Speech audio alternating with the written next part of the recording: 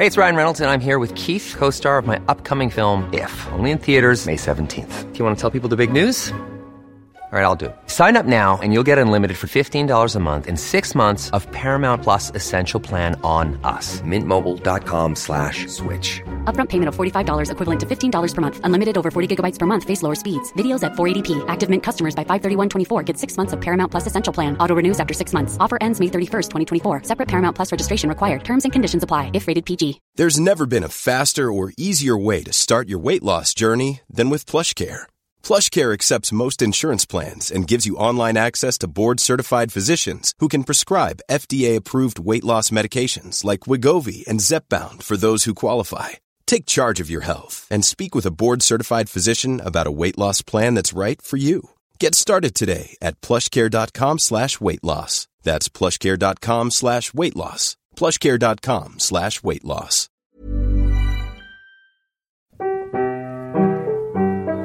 I'm Hannah Dunleavy, and I want to talk about booze. Alcohol has played a huge role in my life and is responsible for some of its highs and a lot of its lows. I'm interested in what role it plays in other people's lives and how things like age, race, class, sex, religion, geography, profession, health conditions, family history, and good old-fashioned trial and error affect what they drink and why they drink it. I'm not here to preach to anyone. I'm certainly in no position to do that. I'm just looking for a better understanding of alcohol's role in Britain in 2019. This is The Drink. Please listen responsibly. Hello, Hannah here. I know, I've hit 2 deadlines in a row, 2 Tuesday deadlines. There's never been such times. I am going to keep this bit short, though, because it's Sunday and I need to take some stuff to the tip, because that's how exciting my life is. In this episode, I talk to the brilliant comedian, author, former journalist, Jane Hill.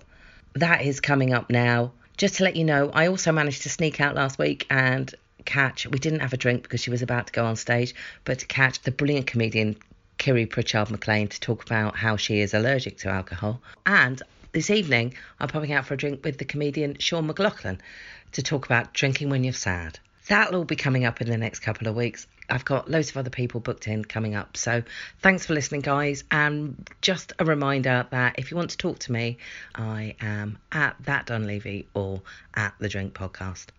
Until next week.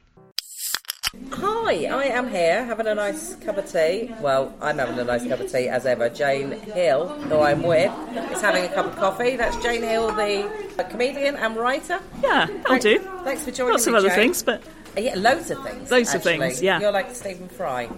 Thank you. Can't pin you down in one area. So, you're having a coffee. Yes. And you're not a drinker. When was the last time you had a drink? Other than communion wine. The last time I had a drink was on the 15th of December 2002 at about 3 in the afternoon. That's very specific. It is very specific, isn't it? Now, you knew that was going to be your last drink when you had it? Yes, I did, yes. Yes, it was my ceremonial last drink after reading a book called The Easy Way to Control Alcohol.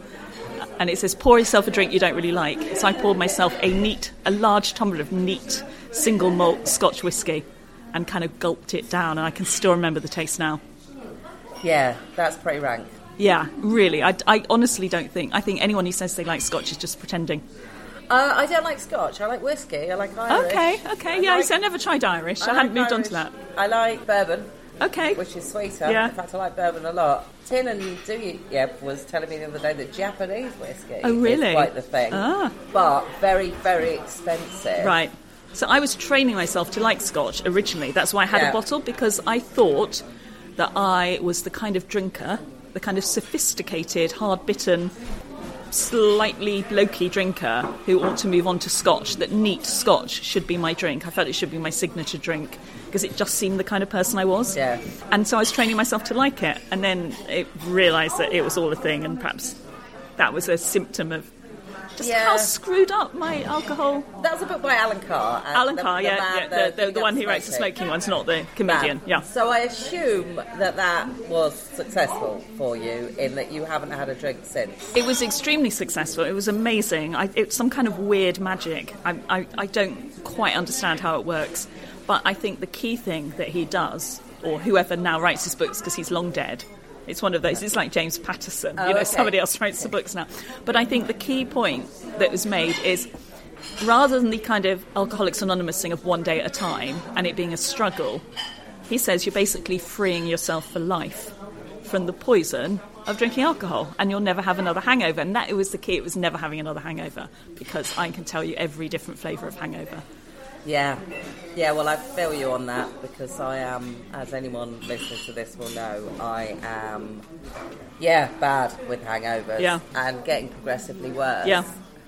You feel like the amount that you drink, in many ways, that hangover, your body should become more accustomed to. I thought, alcohol. why am I still getting hangovers? Alcohol's like mother's milk to me. The amount I drink, or the amount I used to drink, I should never have had a hangover. Yeah, you feel like 14-year-old you was the person that should have gone, what the hell is that? Yeah. So, question, you mentioned the word alcoholic. Yeah. Is that a word that you would apply to yourself? I do apply it to myself in a fairly loose way, and what I mean by it is that I'm a person who doesn't drink because I think if I had a drink I wouldn't know where to stop. So if that's the definition of an alcoholic, I would say that's probably me, but I've never put it to the test. I just know that for about 8 years of my life there were only about 5 days where I didn't touch alcohol, and that was because I was on antibiotics. And whenever I drank to excess. So if I opened a bottle of red wine at home, that bottle would be finished by the end of the evening. So the natural conclusion is you were pissed for 8 years? Yeah, I was basically pissed for 8 years while holding down a really, really kind of responsible grown-up job, which I was doing every day with a hangover. And then, of course, you do it with a hangover, so the job feels more testing and more difficult and more stressful. So, of course, the first thing you do when you get home is you start drinking again, because that takes away the pressure. Yeah. But, of course, it adds to it as well. Okay, so, I mean, this sounds familiar to me, because my dad was high-functioning while he worked, and then, obviously, when he didn't work, and he lost routine in his life, and also a bit of purpose in his life. Yeah. Alcohol sort of filled that void. He was able to go all day, obviously, without a drink, if there was something else to do, which sounds similar to what you're saying. A lot of people would say to me that they didn't think that he was an alcoholic because he could go for those periods, you know what I mean, without having what I would describe as a physical reaction to that. Now, you came away from drinking, and you've made it sound quite easy. Yes. I'm assuming that you also had no physical... I didn't have physical effects afterwards. I know that when I was drinking, I would never really start until 6 in the evening. You know, when I got home from work, I would open a bottle of wine or I'd go out. So I never drank before 6. And that was quite important to me, because that was part of my, I'm not an alcoholic because I'm not drinking during the day. Yeah. But I do know I used to have to go to quite a lot of evening events in my job. I worked in local radio, so there'd be sort of evening receptions. And if it got to 8 o'clock and I hadn't had a drink yet, I would start to feel quite shaky, and I'd start to feel some quite physical symptoms, just sort of slightly sweaty, slightly shaky, just craving. So I'd make my excuses. I actually even at one point invented a son, who I used to just say to people, look, I've got to go home. My 9-year-old Kieran, he's at home, babysitter trouble. And then nobody could possibly dispute that. It seemed like a really good excuse for getting out of stuff.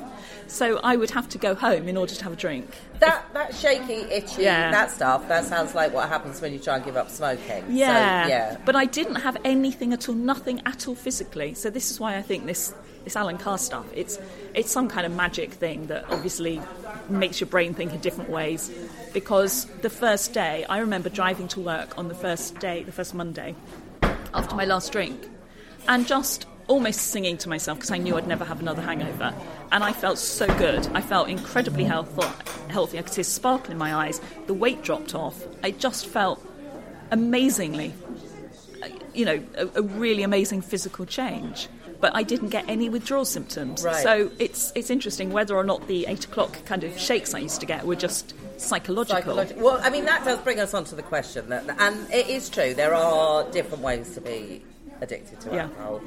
You can be addicted to alcohol in a physical withdrawal, delirium tremors sense, or you can be addicted psychologically. Yeah. Now, I know people who have been both. And I would say, actually, oddly, it's the people who are addicted to it psychologically that have been the tougher people, oddly, to deal with, as in, to approach their drinking. Yeah. Because they immediately they say, but I haven't got a problem because I can go without. Yeah.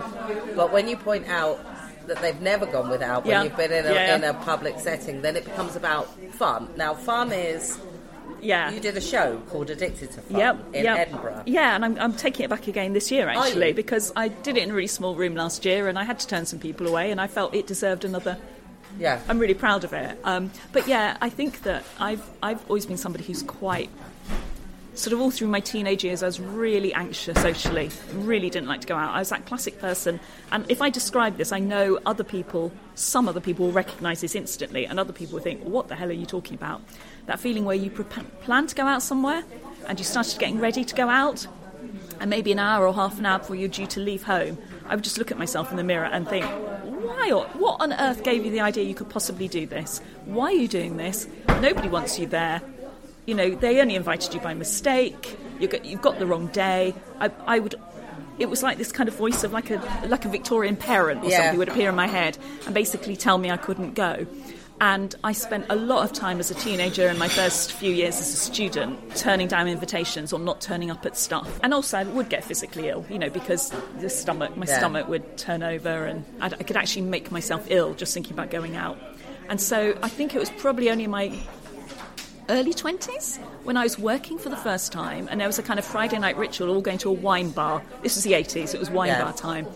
And it took me a few weeks to pluck up the courage to go out because I thought, they don't want me there. They're just inviting me for a joke. After a while, they kept persisting, saying, no, please come with us. So eventually I went out and I had a glass of wine and suddenly I could talk to people. And it suddenly made it okay and I could be fun and I'd have another glass. Yeah. And I realised that people would actually want me there because I was fun. But I was only fun when I drank. And when I stopped drinking, I literally just stopped being fun again. Yeah, that's so interesting because there's someone in my life who was like that for a really long time.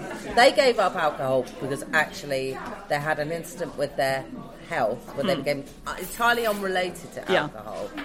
And they had to give up drinking it. And then they just never went back to alcohol. So I think it's something to do with when you are really sick as well, and I mean like physically sick, you get almost like a sort of a what's it called, like a Proust's Madeleine thing about I can certain see that. stuff that you're like, I can't. I'm a bit like that with cider. I've never been able to drink cider after the first time I drank cider because all I smell is vomit. Basically. I find white wine really well. I mean, I don't drink anything now, but I could happily sniff red wine.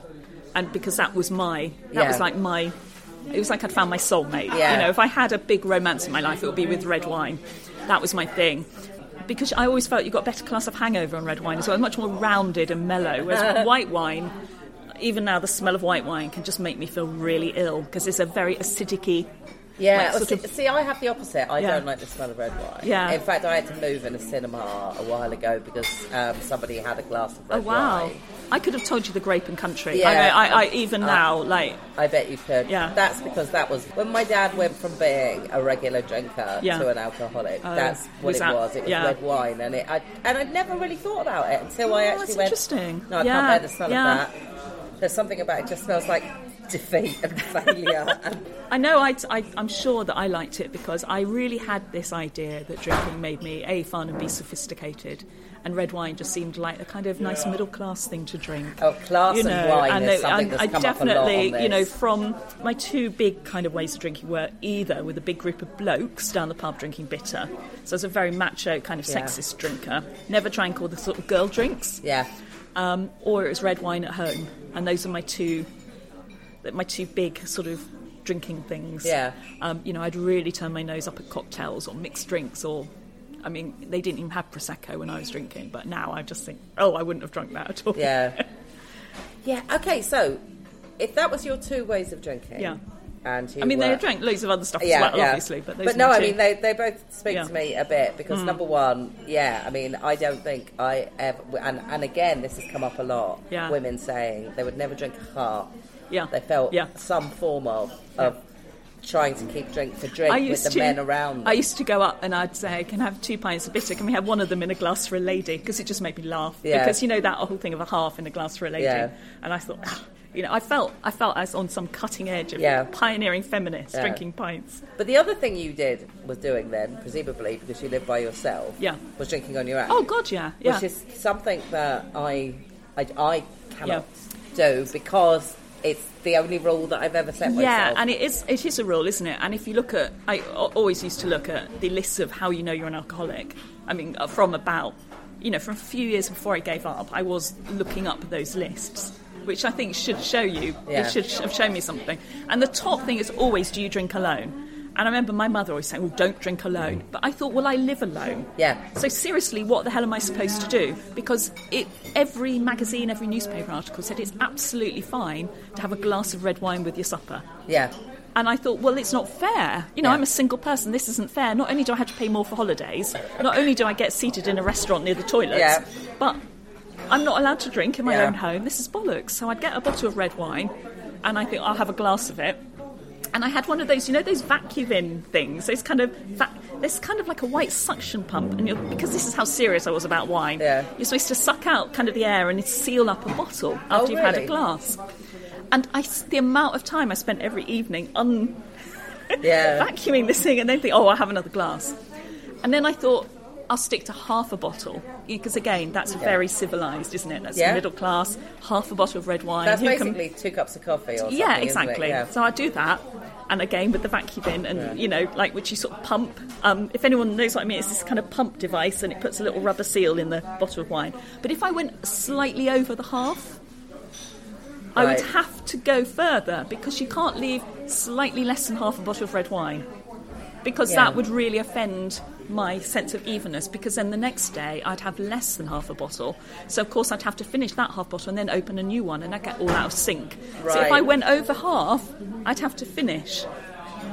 And every single evening I'd fool myself into thinking I'm only going to have half a bottle of wine, and virtually every evening I went over the half and had to finish the bottle of wine. I mean, it's not the same, and I don't want to diminish it at all, but I mean, I have the same conversation with myself about a packet of biscuits. Of course you do. It is the same. It's exactly the same kind of thing. You think, I'm just going to have those, and I'm going to put the rest in the cupboard, and then you keep bringing it out. Yeah. I remember that cooking chocolate? You know that in the olden, my mum used to have a bar of cooking chocolate. Yeah. She'll no idea of this at all. And I started taking squares of the cooking chocolate, and I keep making it look like she must have just used more than she'd remembered. Yeah. And eventually I finished the cooking chocolate, so I had to go down to the supermarket, buy a new bar of cooking chocolate, but then take off enough squares to put it back to where it was. And cooking chocolate is vile. It's absolutely vile, but it's this kind of impulse control thing. Yeah, I mean, I was always like a nail biter, and it's all the kind of same. You know, I'm sure it's like part of the same. Nail biting is one of the few things I've actually broken, to be honest. One of the few bad habits I have broken nail biting, but I now pick my fingers, and sometimes I pick them so badly, my fingerprints don't work on my phone. The other day I could not get into my bank account because I'd basically bitten my fingerprints off. Jesus. I know. So, you know, I've stopped drinking, but that's kind of... Well, okay, so that was going to be my... self-destructive thing. That was going to be my next question. You know, you look at... I mean, a lot of people, when they give up drinking, I mean, they warn you of it, but actually there's some relatively high-profile examples of this, as in people who've given up drink, drugs, whatever. When you have one addiction and you move and you get rid of that, you quite often do move on to another one. How did you not eat all the donuts, take up smoking spliffs? I think that one of the things that really dramatically happened when I gave up drinking. So I never had any worries about my weight. I was always very, it wasn't something I ever thought about. I'd never dieted or anything. I was just very lucky. I was quite high energy, so I always kept really slim. And as a result of drinking lots of red wine and beer particularly, I had started to put the weight on.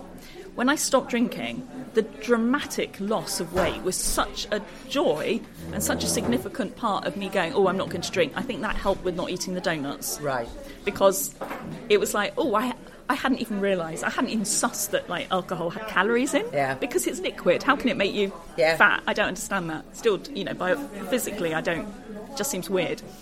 So that was quite big. I tried for about 6 months. I drank so much chamomile tea that I basically must have had to have a wee about every half an hour, because that really does make you. Yeah. I stained a teapot yellow through drinking so much chamomile tea, and sort of weaned myself off it. I do packs of biscuits, sweets. I do eat far more than I used to, I think. But I think it's mostly just little self-destructive habits, like I say, biting fingers or, those kind of things that I do now, I think, little nervous habits. So, can I ask, at what point, was there an incident that you thought this, because you said you were looking it up on the internet, was there a point at which you thought, yes?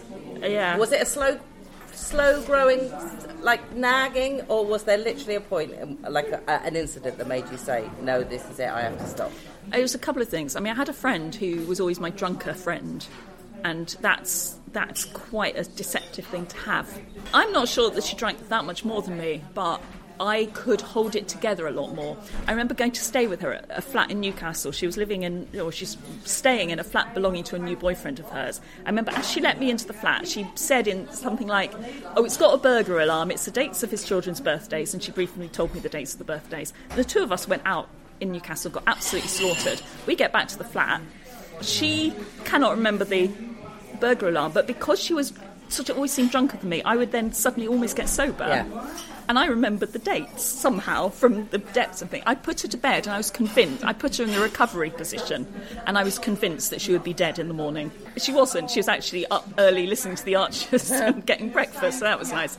So I always had a drunker friend. So some part of the time I was kind of looking up almost for her. Is she an alcoholic?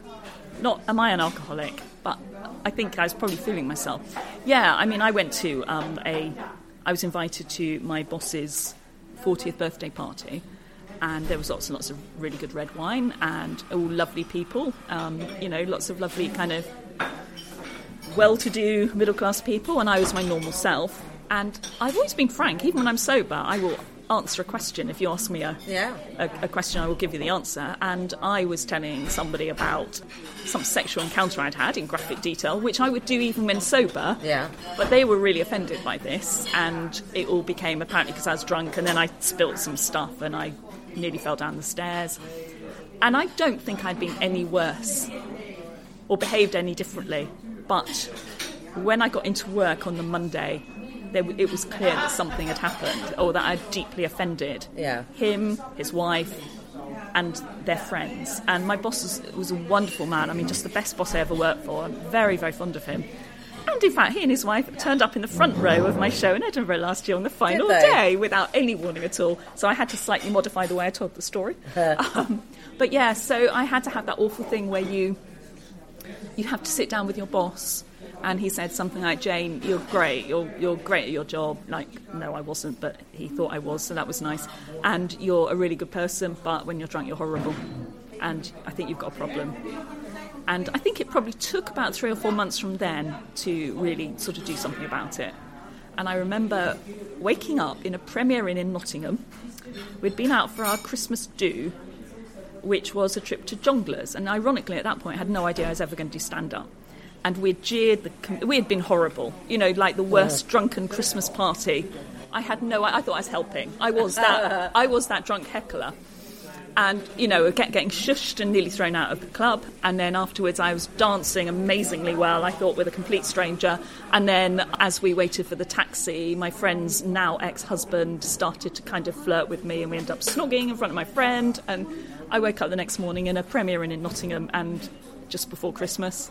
And that's when I really thought, okay, I'm done. I'm absolutely done. Yeah. I nearly got thrown out of a club, and I, snogged my friend's husband in front of her. So you were in your late 30s at this point? Late 30s, about 38, yeah. Okay, so question. I mean, obviously it was journalism is very boozy. I know that. Yeah. I've worked in journalism. Perhaps if you'd done a different job, maybe it might be it might have been. Yeah, I do know there's a certain element of, we've been talking about things like when you get a phone call in the middle of the night, and there was a certain part of me that would sometimes deliberately get drunk so that if that phone call came in the middle of the night, I didn't have to deal with it because I would be pissed. And so somebody else would then have to, there's an element of like, I'm so scared of my job that if I drink, I won't have to do it. That is interesting, because this is something we were talking about before I pressed record, which is that I had actually once had to go in at 2:00 and I was pissed. Yeah. But that didn't seem to bother them because the job needed doing. Yeah. And I think because it was important, I wasn't pissed enough that I couldn't sober up in some way, that I couldn't just say, okay. Yeah, just concentrate. And also, you wouldn't have to actually read anything out on the radio, would you? No. See, that was a problem. No. Oh, there was no live. No, I would have had to put a microphone up and slurred. Yeah. I have got somewhere at home a recording of the very last bulletins I read early morning on a particular radio station where I decided to have my leaving do the night before my final early shift. And a friend just presented me the tape. She said, "Your mother had secretly asked me to record your last bulletins, but I'm not going to give her this tape." Oh, my word. Cool fact, a crocodile can't stick out its tongue. Also, you can get health insurance for a month or just under a year in some states. United Healthcare short-term insurance plans, underwritten by Golden Rule Insurance Company, offer flexible, budget-friendly coverage for you. Learn more at uh1.com. Burrow is a furniture company known for timeless design and thoughtful construction, and free shipping, and that extends to their outdoor collection. Their outdoor furniture is built to withstand the elements, featuring rust-proof stainless steel hardware, weather-ready teak, and quick-dry foam cushions. For Memorial Day, get 15% off your Burrow purchase at burrow.com/ACAST and up to 25% off outdoor. That's up to 25% off outdoor furniture at burrow.com/ACAST. Do you think, I mean, this is kind of, I don't know, maybe it's a stupid question, but do you think, bearing in mind that what you've learned about yourself, and do you think your life would be different if you'd stopped earlier? I don't think so particularly. I did really well at the job I was doing, and one of the things I was really good at was schmoozing. And there was a lot of meeting people at conferences. There was a lot of networking. I cannot network sober. I find it really difficult. I know it sounds awful, but I think, in a sense, the time I was drinking until it became really, really a bad thing, it was useful that I agree. You know, that I wasn't scared. I don't think anyone likes networking sober. So I think I networked a lot better through having a couple of drinks in me, although the time I turned to Helen Bowden, who was at the time head of BBC Radio 4, and I nearly threw up over her at 6 p.m, that was... Jesus. That was a moment. Yeah, I bet. It was here in Cambridge, actually. We'd had one of our radio conferences. It was a marquee on a college lawn, and I'd been drinking since about 4.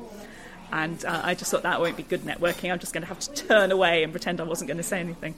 Keep my mouth closed. You know? Jesus. Yeah, so I don't think so. I think after I stopped drinking, carried on doing that job for a while, and then I suppose the key thing I did, I've nearly forgotten this, almost as soon as I gave up drinking, I'd been trying to write a novel for 8 years, and I finished it and got a publishing deal within a year of stopping drinking.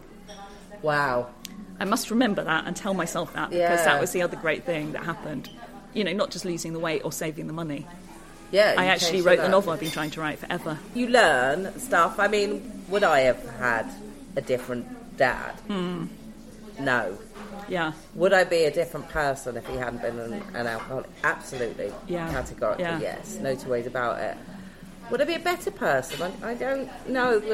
Maybe it's because it's stuff you tell yourself. Yeah. But the fact that you have to have a hard shell, the fact that you have to, you know, be tolerant of people and try and think, this isn't...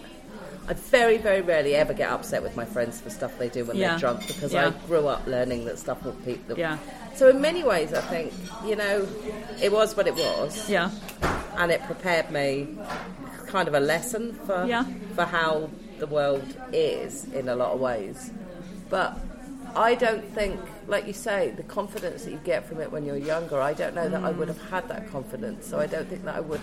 I don't know that I would have made... I certainly don't think I'd have gone into stand-up. No. If that had been a decision that I basically made pissed at, really? At Glastonbury. Because I had to make that decision sober. Yeah. No, I couldn't have done it. At Glastonbury. Yeah. I just thought, I can do this. Yeah. Yeah. No, not I can do what they're doing, but I want to know what that feels like. I think more's the point. Yeah, I know what you mean. Which I don't think would have been a decision that I'd made had I just been sitting there drinking chamomile tea. I think for me, I think what does make me cross, I think, is that drink was the be-all and end-all. You know, when I wasn't at work, it was what I did, and it replaced relationships, it replaced hobbies, it replaced pursuing interests for quite a long time. So I think all through my 30s, which would be the period really we're talking about, from about 30 to about 38, it was what I did when I got home from work. It was what I did. Yeah. And I didn't really do anything else. I mean, I went out, or I went to sort of conferences, and I was trying to write and didn't get there. I didn't have any proper relationships particularly. I think I went out with somebody for about 6 months at one point, and that was bonded over 5 pints of Stella. You know, yeah. I remember waking up the next morning with this guy in my bed, and I was going to him, I don't know why I've got a hangover, I only had 5 pints of Stella last night, and he just thought that was hysterical. And somebody was like ridiculously much younger than me, and like, why I ever thought that would work. So I guess there's a certain element of being kind of, sometimes I wonder what might have happened if I had been available to pursue relationships and normal stuff. But drink was just much more important to me. You know, my bottle of red wine waiting at home was really, that's what I wanted to go home to. Okay, so can I ask you where you think you'd be now if you hadn't stopped? Oh, I think I would be, do you know, it doesn't even bear thinking about, because I think I would have probably have lost my job.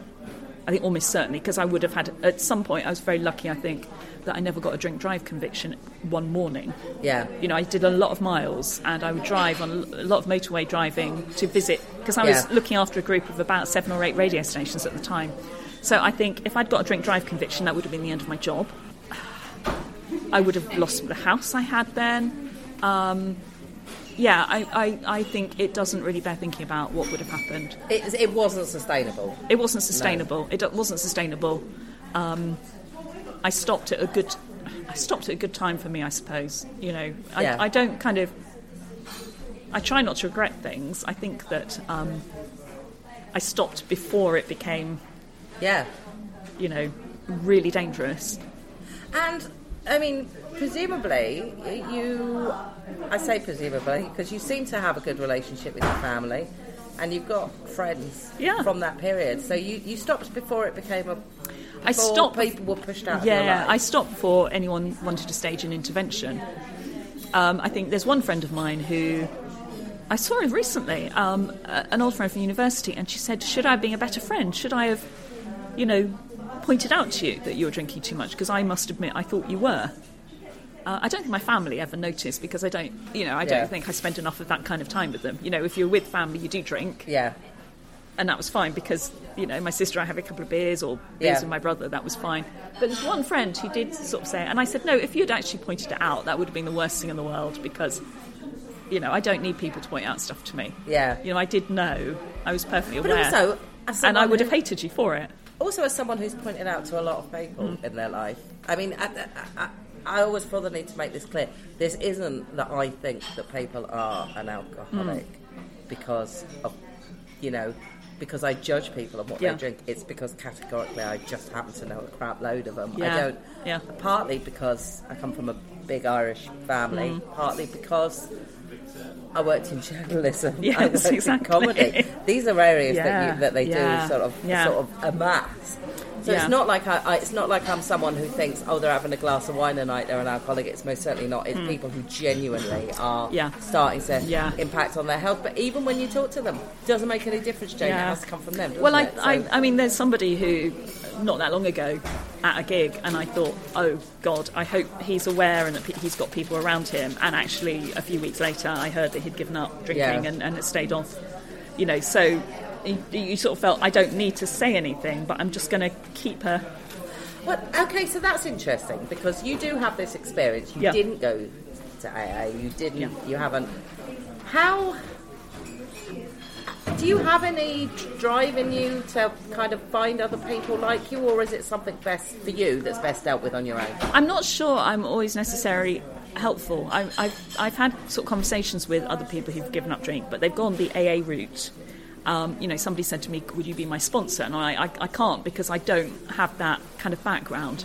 And I sort of feel like a fraud. You know, I think, oh, God, I'm not a proper alcoholic, because I sort of did it differently. I am alert to when it happens or somebody's drinking too much. And I guess I would, you know, in the case of the person who I saw and I realised there was an issue, it was more like, I don't know that person very well, but I'm now aware of this thing. Yeah. And I'm just going to, I don't know, just kind of watch and just be aware. And when he said, I'm giving up, I was like, well done, mate, you know, and I'm really pleased. And, you know, I gave up all these years ago and it can be done. And it more that kind of thing. I think it's quite, it's I mean, I'm only talking about it now, you know.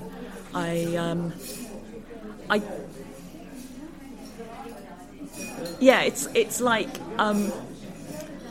because I found it quite easy to stop, that's where I think, I bet other people won't find it as easy, and that's where I feel a bit of a fraud. Yeah. But I couldn't have. I couldn't have stopped any other way. But also, it's. I mean, I sometimes feel that, you know, I see. I mean, and a lot recently. I think Jonathan Ashworth and Nakoa are doing a really great job. I can't tell you the amount of stuff that people have sent me saying, have you seen this, have you seen this? Like friends, people on Twitter, whatever, sending me stuff saying, have you read this? And there are articles everywhere and they're talking about it. And a lot of people have a lot worse time than I had from the point of view of we weren't beaten up, we weren't, you know, we weren't physically abused in any way. And therefore you think, you know, and also he had a job. Yeah. I mean, that didn't necessarily correlate to the idea that we have money, because obviously booze costs a lot of money. But that thing you said about if you've got a job, at least then you're not drinking during the day. Yeah. And that was my fear. If I lost my job, so I used to think, so I look at it now and I think people must look at me and go, but that's not my experience. He wasn't an alcoholic. But the key sort of thing that you share with people, that idea that you. I mean, I watched the thing that Aidan Gillen thing where he played Dave Allen. Oh right, the other night. Yeah. And I watched it and I thought, you know, it's not the same experience, but what you look at and you see with Dave Allen is he watched somebody he loved to drink himself to death, and that's incredibly. That to me is the pertinent thing. That's the thing that unites us, not whether or not we got knocked about or whether or not we. The point is, we all were in that situation and we couldn't do anything to stop it. So ultimately, with you share the same experience, which is that you drew the conclusion that it wasn't for you anymore. Yeah, and I think one thing I note, so people who I don't think got any experience of addiction, they'll look at somebody who perhaps dies, you know, or gets themselves horribly addicted to stuff, and they'll go, oh, God, they're so stupid. Yeah. I look at it and I think, there but for the grace of God, and also I still, to this day, feel a slight sense of seduction about it. I still feel, and I'm quite scared of it, that almost that sense of how simple life would be if that's all you did. Yeah. And I can't believe I'm saying that, but that kind of, you know, that drinking yourself to death thing is, you can, it's awful to sort of say it, but I understand the, you know, Nicolas Cage in Leaving Las Vegas, that kind of sense of this is what I'm going to do. Well, I mean, absolutely correct, because my dad he's not worrying about Brexit. He's not, you know, it's just, he made that choice, and that's what he did. And it's not the same, but I mean, I come from a small town, and I hated it. Yeah. It's grown on me a little bit more as I've got older, because I can see the value in small towns now. But you know, never quite. But I know even so, I used to look at people that were my age who were happy there, and I used to think, I wish I could be happy here. Yeah. Because I could afford a house here, and I could, you know, just work in that local shop, and I'd always be near, like, my family. And, and that just sounds like hell. Well, absolute hell. It does, doesn't it? But equally, if you could be happy with it, then that's the easiest thing. Oh, but there's always that kind of question. You know, when I was a sort of a swotty girl at school and I was doing like Oxbridge entrance exam, and there's always that classic question of like, would you rather be a happy fool or a I can't remember what the a sad person who knows lots of stuff. I can't remember. It's like, oh, there's no question in my mind. I'd always rather be the sad genius than the happy fool. You know, it's like I didn't. I was always as a teenager, you know, seduced by darkness and destroying yourself, and you know, poets. Me you know, too, the whole Sylvia Plath kind of Keats. Absolutely, you know. Me too. But I assumed because that was the way that that's the way a lot of men in my family were. Do you know what I mean? I don't know where mine came from at all, because I come from an incredibly nice, normal, happy But you are a creative person, yeah. and alcohol and creativity are weirdly linked. They are linked. So many they ways. are linked. Unfortunately, of course, when I was drinking, I couldn't be creative. I could be creative, but I couldn't complete. I couldn't get it down on paper. I couldn't complete it. You know, I had this kind of half-finished book forever. So how are you around booze now? Does it? I don't know, wink at you or? No, it doesn't wink at me. I can walk up and down drinks aisles in supermarkets quite happily, looking for the crisps, you know, or the tonic water or whatever. Yeah. I think that occasionally, if I smell red wine or I see someone pouring a bottle of red wine, I think to myself, I wish I hadn't been so stupid. I wish I hadn't destroyed my ability to enjoy a glass of red wine. But actually, realistically, I never enjoyed a glass of red wine. I always enjoyed several glasses of red wine. So the idea of one glass of wine is just completely alien to me anyway. Yeah. So I'm fine. I don't particularly choose to go out drinking. Does your partner drink? No, not at all. Now, he has absolutely no concept of the understanding of why you would get drunk at all. He just doesn't like the taste, and he doesn't know what it does to him, and his body's a temple, and it just isn't something he's ever done. Yeah. So that he's got that complete lack of understanding about why I would have got drunk and enjoyed it.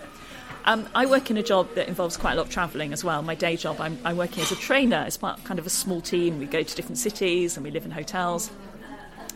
And I had to make quite clear from the start, you know, I said, look, I don't like to go out with people from work, after work. I'm happy at work, but in the evening I just want my own time. That's not entirely true, but it's an easy way of saying, I know that I want a meal. You know that very British thing where you go out and you plan to eat at some point, but you never get around to it because you're drinking. Yeah. I know that's what they're going. You know that what I don't want to find myself is in a pub while people getting rounds in, while I sit there with a sparkling water or a Diet Coke, and all I want to do is just go and have something to eat. Yeah. And they're just enjoying drinking, or they've gone to a artisan gin distillery or something. Like, what is the interest in that for me? Yeah, really none whatsoever. Okay, so I mean, so socially it's changed me. I don't do it, but partly because I just don't want to. And the thing, one of the things the conclusion I come to in my show though is the thing I really miss is, you know, the bragging. Yeah. You know, the bragging the next morning. Oh my God, I was so destroyed last night. You'll never guess what I did. I threw up in a hedge and I couldn't find my house. That kind of thing. Yeah. I really miss that because nobody does that being sober.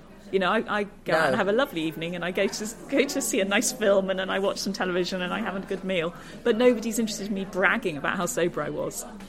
No, that's and to be honest, I think that's part of the sort of. I mean, I've mostly spoke to comedians and journalists on this because that's 75% of people I know for a start. But yeah, I mean, they are people who intrinsically seek out the story, the funny bit, the thing in this that says that. And I have yet to encounter anyone who's done as much physical damage to themselves while drunk as I have. Really? And when I think about those stories, all of those stories are funny stories. All of them I present as... I mean, I broke my toe the other day falling over the cat. And it reminded me how I broke my toe when I'd moved out of my parents' house, but I'd gone back for an event like that was local. So I was going to a friend of mine's was having their child christened, and I don't generally do church, but I was like, I will go back to that. So I went back. I went out the night before. I got completely smashed. Stumbled back to my parents' house, which is where I'm staying. My dad was tiling their bathroom, and he had bought, not at that point, obviously, so he was halfway through. He was halfway through, and he was a bugger for leaving stuff lying around. And he had left these tiles that he got, and I'm not joking, they were about the size of this table, right? And they were incredibly expensive, and I'd had to look at them earlier because he was so pleased with them. I stumble up and there is this enormous crack, and I thought, oh fuck, I've broken one of those tiles. So I'm sort of stumbling around. My brother, who was young at this point, 12, 13, something like that, comes out of his bedroom. It's like, I mean, he's seen this sight many times before. I mean, he's seen both my parents' shit faces, seen his sister's shit faces, no big deal. And he was like, what we should do is we should, like, slice open a tile, take out the broken tile, and then when he discovers, right, that there's one tile missing, he'll assume that's B&Q, and he'll complain, and I'll give him a new one. And I'm like, great idea. So I'm pissed, and we're trying to get through, and we go through this whole stack of tiles, and none of them are broken. Right? Oh, right, okay, yeah. And I was like, what was that noise then? And he suddenly went, oh my God, look at your toe! And then one of my toes was basically just pointing, like, upwards. It was absolutely disgusting. And at that point, didn't hurt, nothing. No. Next morning, I have to go to church in a pair of my brother's trainers, because even at that age, his feet were much bigger than mine were.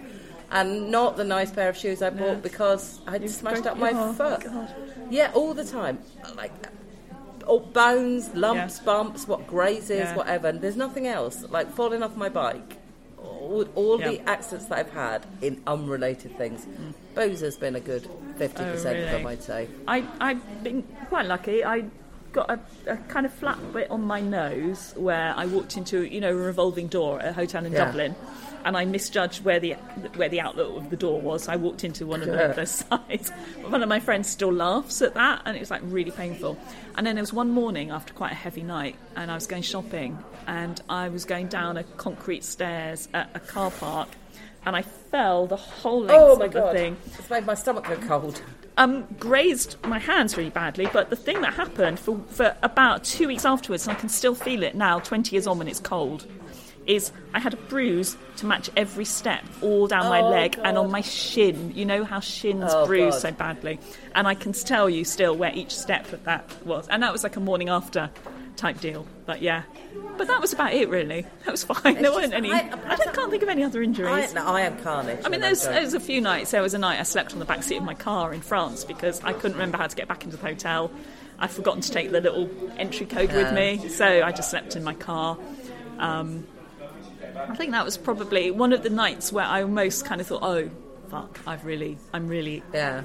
And I thought, I've got my car, that's fine. Which is quite comfy. So did you come from a drinking family? No, not at all. My dad, apparently once early on in their marriage, he had come back drunk from the pub. So my mum said, you're never going back again. So he would go to the pub on Christmas lunchtime with my grandfather down the Bold Forester in Southsea, and that was it for my dad's pub life. He did homebrew, because every dad did in the 70s. The thing that I've had to check with my sister that my memory was right is we did used to have Kingfisher, Woodpecker. We used to have Woodpecker cider with our Sunday lunch, because I think my parents thought it was a soft drink. And like soft cider? No, it was proper. It was Woodpecker. But there was I think they thought it was like apple juice or something. And I do remember that on a Sunday afternoon, I'd always feel like I was about to explode with a tantrum. And that's what it was. So I think that might have been what it was. We drank a lot of homebrew. When I was kind of like, I don't know, 10, 11, 12 or something. My brother and I would go to swimming lessons, and I seem to remember we were allowed a shandy when we got back, which obviously you could make increasingly stronger. But it didn't really feel particularly like a drinking family. We had at Christmas, there was alcohol. We could ask, it was always like, what do you want to drink? And you had to find a drink that you liked because that's what you're going to have. But no, there was no sort of significant drinking. My older brother and sister, we would have beers. If we all got together as adults, we would get a bit tipsy, with a takeaway. Yeah. I get a bit pissed, but not significantly at all, no. It was almost like it was my thing, it was my discovery, and it was quite a long time after leaving home, really. My point was to do this, was to try and find some idea of what affects what people drink. Yeah. And actually, I would say the environment they grew up in, sometimes it seems pretty clear, and other times it seems to me that people like you say no background in it, and then did, and then people like me, loads of background in it, and then still didn't become an alcoholic, but still drank enormously and didn't put any thought into it. Yeah. So I think it comes from. It's not just your family; it's wider society. I think also my working background. I was a journalist in the sort of mid '80s onwards, an era of like wine bars. Yeah. Or going down the pub, we still went down the pub at lunchtime in those days. or you would have a beer at lunchtime and still go back and finish your job. But Portsmouth, Southsea, I've lived there. Yeah. They are boozy places. Yeah, I suppose it is. I mean, you know, they're set up. They're kind of set up for the old style when the Navy was coming in. Yeah, but I mean, I never used to drink. Yeah, there are a lot of places to drink. I did not go to pubs as a teenager. I wasn't drinking at all as a teenager. You know, when people normally go out drinking. So for me, it was. Oh no, I tell you what, I think my first example of drinking heavily. So really at home, it was from sort of early 20s onwards. Yeah. And that was very much a work environment thing. When I was 20, so I didn't drink a lot as a student until I was 20, and I went to America on an exchange term. I went to Dartmouth College, which is the place where the guys who wrote Animal House went. So it's got fraternities. Yeah. And I went for a summer term, which is like this extra term during the summer. And what the fraternities would do, they'd look at all the list of all the exchange students and pick all the women and invite them to all their parties. And we had a guy called Alistair from Edinburgh University, and they didn't realise that was a man's name, so he would get invited too. And so we'd get invited to all the fraternity parties almost every night of the week. And there would be a beer keg in the basement, and the aim of the party was just to drink the keg dry. And I think that was probably why I first just started. There was nothing else to do. I had 2 lectures a week at this.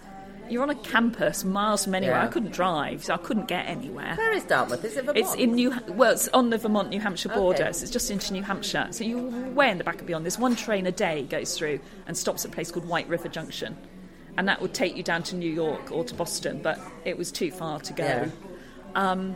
So I was stuck on this campus with 3 other people from my university and a couple from Edinburgh University and all these fraternity guys. And so what else are you going to do? So that was probably where I really started to think, well, drink is a way to pass the time. Yeah. You know, and it's a way to have fun. It's that old thing of being a bit shy about going to parties, but if I had a drink in my hand. So, can I ask, what you were using, how do I word this? I don't want to say, what have you done to tackle your sort of insecurities in that sense? But what's enabling you to do it with? Because there was an underlying issue there, wasn't there? Yeah, definitely. So I suppose, what have you done to deal with the underlying issue? Well, I don't think I have dealt with the underlying issue at all. Well, you seem quite confident. Yeah, I think it's just as I get older, I get more confident. I still, honestly, I can't even tell you how nervous I get about certain things. This is fine, because it's you, and I like you and know you. I was invited to... It was a 50th anniversary party for the radio station where I worked for a while, and then left. And I thought, I've got to go. I really should go to this. And it held no pleasure at all for me, because all I could think about was anxiety. And as I got out of my car, I saw somebody else who I know and who I knew would be feeling a similar way. Yeah. Somebody who still works there and knew everybody, but I just knew, looking at him, I thought he's going to be feeling like me. And I sort of went up to him and we walked arm in arm into the party, and we both said to each other, I'm so glad I found you en route, because it gave us each somebody else. Yeah. I still spend an awful lot of time in loos at parties. Really? Yeah, because it's a safe place. You know, when you just... I've done a round of a room, found nobody to talk to, and ended up back in the loo again. Oh, I hate it. Yeah, so I've done nothing. I think it's just that if I'm there as myself, say I'm there as a comedian, or dinner parties are okay because I know I've been invited for me. Yeah. My particular problem is being invited to things where I'm not sure they really mean a special invitation for me. Okay. I feel anxious about things where I feel I've just been invited to make up the numbers, or like they don't really want me there. But if I know that everyone is waiting to see me, that makes it a lot easier. That's why comedy is fine. Comedy I have no anxieties about at all, because you're the turn. Yeah. You've got a reason to be there. I can walk into the grottiest pub in the world. I was just remembering a gig I did in... Well, I didn't do it because it didn't happen, in the Forest of Dean, walking into some grotty pub in like Fred West country, saying, hello, I'm the turn for the night, and not having any qualms at all, not feeling the slightest bit nervous. But you asked me to walk into that pub and just order a drink. Yeah. I wouldn't do it. I couldn't do it. Actually, but oddly, it's easier now to be on your own, I think. It is. Because, you know, you've got, like, you just tit around with your phone, you go on Twitter, you do... It's not perhaps being on my own. I will ask questions of myself So I travel a lot on my own. I go on holiday a lot on my own. I walk into restaurants on my own. I'm very happy with it. It's more walking into a crowded room where everyone's having a good time. Yeah. And I think they don't actually need me here. I do not add anything to this.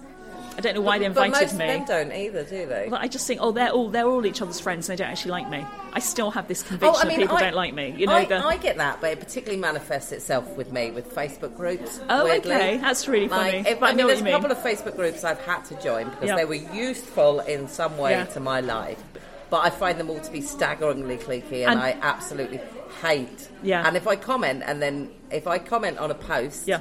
And nobody likes it, I think, they all think I'm a fucking knob, don't they? And do you delete the post? Sometimes. Particularly if I think, for example, if people are asking questions on something that involves, like, the law. Yeah. I mean, because I'm not an expert in the law, but I am an expert. You're an expert I know a lot about media the law, media law, yeah. and actually what you can post on social Absolutely, media does actually fall into that. Yeah. And I think, if you don't want my... if you haven't been nice enough to like my actually legally expert advice, you can fuck off. But, I find groups intimidating. Always. When I was younger... Groups of women in particular, terrifying. I still find groups of women absolutely terrifying. I said I was a bit of a blokey drinker. I remember, when I was first in Lincoln, where I spent, most of my drinking was done, and my biggest job was being invited round to somebody's house, and it was all the women from work. Yeah. And I just sat there, and I was like, I dressed wrong. I was too drunk. They were all talking about curtains. And I thought, I have nothing to add to this conversation. I feel completely alien. And it feels like I'd actually rather go and talk about football, which I equally well don't know that much about. But it felt like an easier conversation to have than and also, in that strange way, stuff. You don't feel like you're failing that you don't know particularly about something. You know, hey, what are you guys talking about? Oh, I've got nothing. Yeah. Because then you fall back on, you fall back on your journalism thing. You just ask lots of questions. Yeah. Like, hey, okay. Or humour. Yeah. So it turns out that you like Nordic walking. Yeah. I don't know what that is. Tell me about it. Yeah. But when it's something about, I suppose... Something that it feels like you're supposed to know about. Like, they were all talking about, like, Delia Smith. Yeah. And I just, Cooking's a really good example of that. I fucking hate Delia Smith. She's a patronising cow. It turns out that's not what you're supposed to say when somebody comes out with the main course and it's Delia Smith lasagna. So I get outspoken in the wrong way. Yeah. Or I just upset people, or I spend my time in the loo. I just can't quite do it. I just don't have the... But it's fine, because the point is, nobody invites me to places anymore.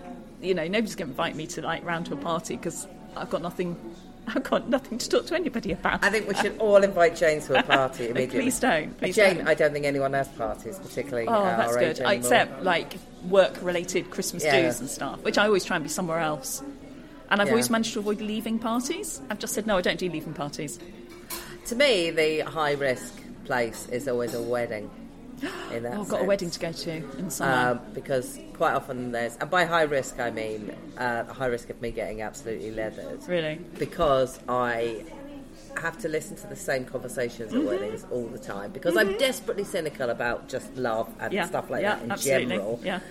And the more cynical I get, the more likely I am to have a drink, the more cynical I get, and you get into this cycle. Yeah. And then I start how much did this fucking thing cost? Oh, God, and all of that. But also because eventually people will then get drunk, and they will get drunk, and they will say to me, why have you never married? And I'm like, here we are again.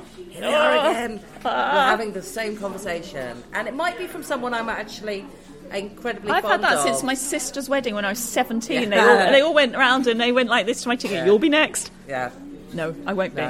No. Absolutely. So I find that I have to try not to get drunk at weddings, because usually the story is, wasn't it a lovely day? Didn't we all like it? Do you remember when Hannah, la la la? And you're like, yeah. I end up just leaving early, and then people go, after you left, you never guessed, and it was fantastic, and this great band played, and we all had a good dance. I think I would have loved that, but there's a whole bit to get through before then. Yeah. And I find it very difficult to get, weddings particularly, to get through the kind of bit where you're just sitting around drinking and talking before the meat of the entertainment happens. It's easier just to go.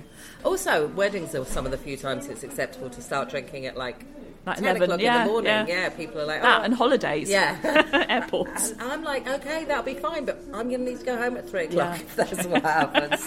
Someone's going to have to wake me up during the ceremony. Yeah. So tell me, Jane, where can people see you? Are you how? Well, just maybe I'll word that again. Do you know where you're going to be in Edinburgh? Yes, I do. In fact, first off, I'm going to the Brighton Fringe. I'm doing the 1st and 2nd of June at the Caroline of Brunswick. Okay. And then in Edinburgh, I am doing Addicted to Fun, which is my show about drinking, at the Counting House. And I think it's something like 2:15 in the afternoon, right through the Fringe. So it's kind of early afternoon, and in the loft at the Counting House, all throughout the Fringe. And then I'm also in the second half of the Fringe doing a second show that I haven't written yet. So, but that's going to be, because I thought I don't want to just go to the Fringe and do the same show every day that I did last year. Yeah. I mean, I'm doing the same show every day, and it's a better show, and it's funny, and there's more material in it. But I also want to give myself a new challenge of moving on from there. That is a So I'm doing like a work in progress show in a tiny room at the City Cafe later in the afternoon. Excellent. And where can people find you on the social media? Okay, I am. The thing I like most is Twitter. I'm at JaneHill64, which is not my age. Well, it gives a clue to my age. Also, same address on Instagram, and on Facebook, I'm Jane Hill Comedy, I think. Okay. But I really need to. Yeah, I need to do more with my Facebook page. Because at the moment, it's me like going, oh yes, I'm at the Edinburgh Fringe, here's my dates. My Facebook page is largely me apologising for forgetting to post anything on there exactly. for ages. But so Twitter's the best. Twitter's my best kind of... Yeah, I always have to put the precursor out that Yeah. I am very active on Twitter, but about 75% of it's currently about Brexit, so, you know, if you're looking for... Yeah, you're okay on my Twitter at the moment because MasterChef is finished, but until then it would be like a warning. Like, I'm mostly just going to be talking about like MasterChef and rubbish like that. Thank you so much, Jane. It's been really interesting. It's a pleasure. Thank you.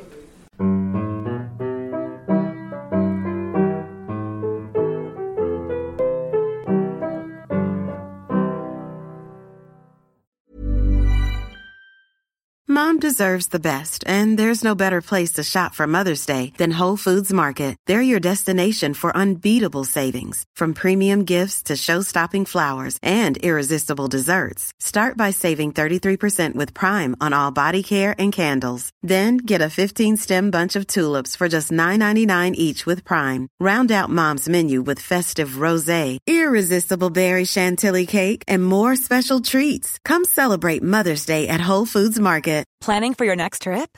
Elevate your travel style with Quince. Quince has all the jet-setting essentials you'll want for your next getaway, like European linen, premium luggage options, buttery soft Italian leather bags, and so much more.